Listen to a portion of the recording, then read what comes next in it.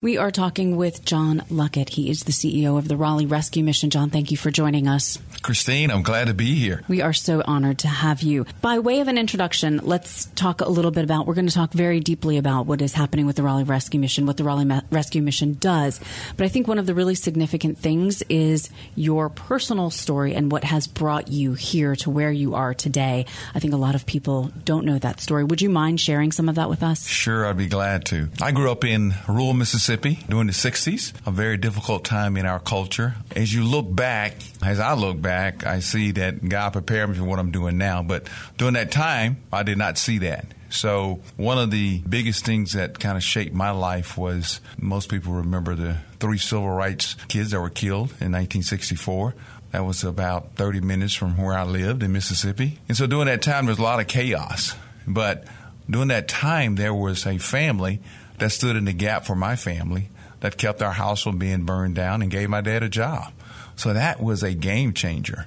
And as I went on through life, there were different situations with school teachers. I went to a segregated school. It was my first grade teacher who taught me how to read and write. Said, hey, you know what? You're going to do something great in life. These little people that come along and kind of give you that encouragement. There's other teachers. I remember the teacher in high school that said, hey, you know what? You need to go to college. I think you have the potential. Made sure I took the proper courses. And so people came along in my life and they poured into my life expecting nothing in return. And that continued through my career, basically in college. Same thing happened. The big life changer for me also was after I graduated from college, I got involved in the banking industry, which was great. Went through a management training program to teach you how to be a leader. They don't do that anymore. It was about a 12-week class. That's huge for somebody who grew up on a farm in rural Mississippi. And then I think the biggest change was a person took an interest in me and wrote a letter to a little small company called Chick-fil-A on my behalf, and I became a Chick-fil-A owner-operator. Huge changes. And so as I look back on my life, when I became a Wendy's franchisee and other things, I look back at my life, there were people who came along at the right appropriate time, stood in the gap, and helped me go to the next level in my career.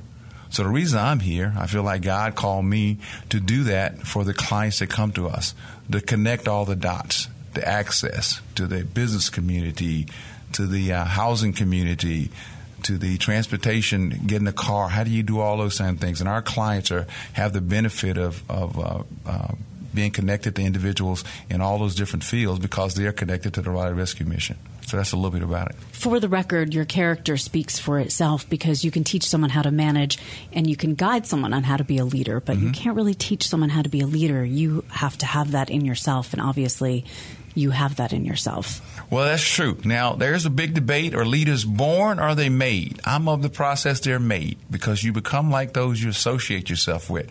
I was one of Truett Cathy's big statement. The books you read and the people you associate yourself with is who you're going to become. And so I truly believe we have significant influence over individuals that we relate to. And you talk a little bit about your background in Mississippi. I think a lot of people hear that story, that Mississippi story, and they don't necessarily think that it has the import that it does because they don't realize how really, truly ingrained segregation and racism is even still to this day in Mississippi. It's getting better. But I had the opportunity to work in Mississippi a few years ago, 2017, and I was working for a TV station at the time, and someone handed me a press release and said, we need to go cover this story. And I glanced at the press release, and it was about a protest. The press release was about covering a protest over the desegregation of a school in Cleveland, Mississippi.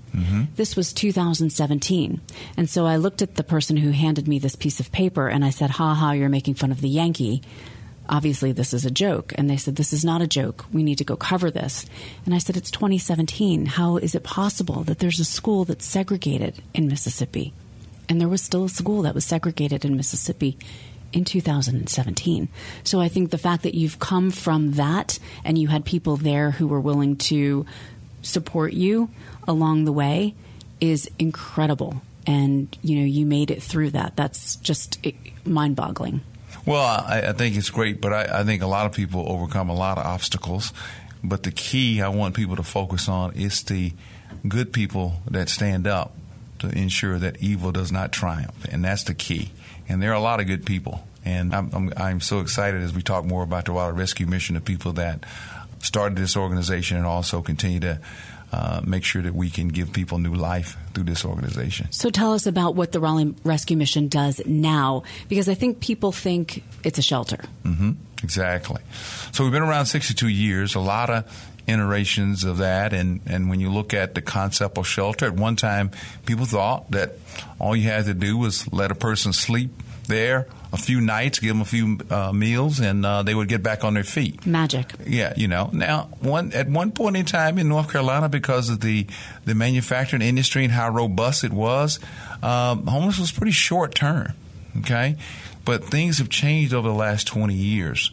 So I'm going to tell you a couple things that have become more severe in our country, but also have impacted individuals that come to us. So we've heard of the Me Too movement. Mm-hmm.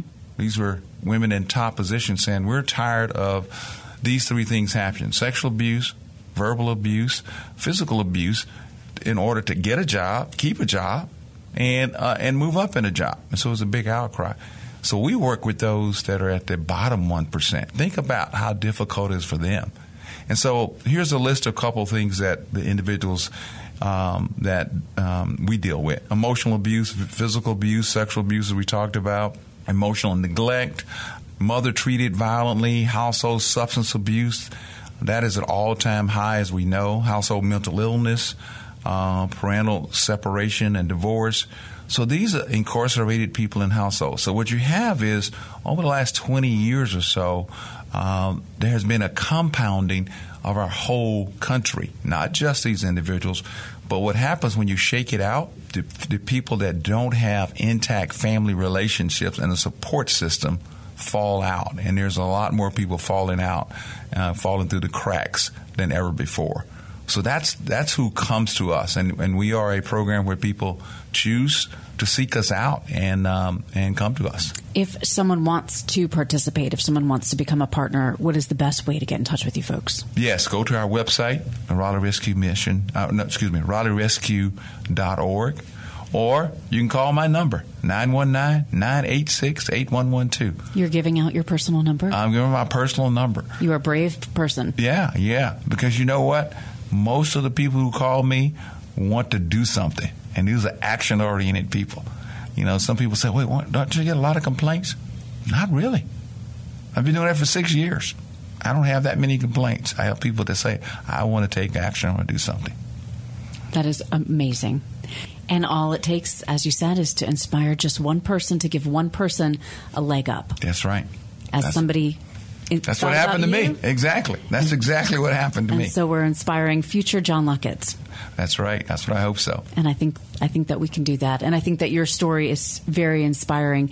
And I'm so grateful for the time that you have taken today with us to share not only your story, but what's happening with the Raleigh Rescue Mission. Thank you. It was a pleasure being here.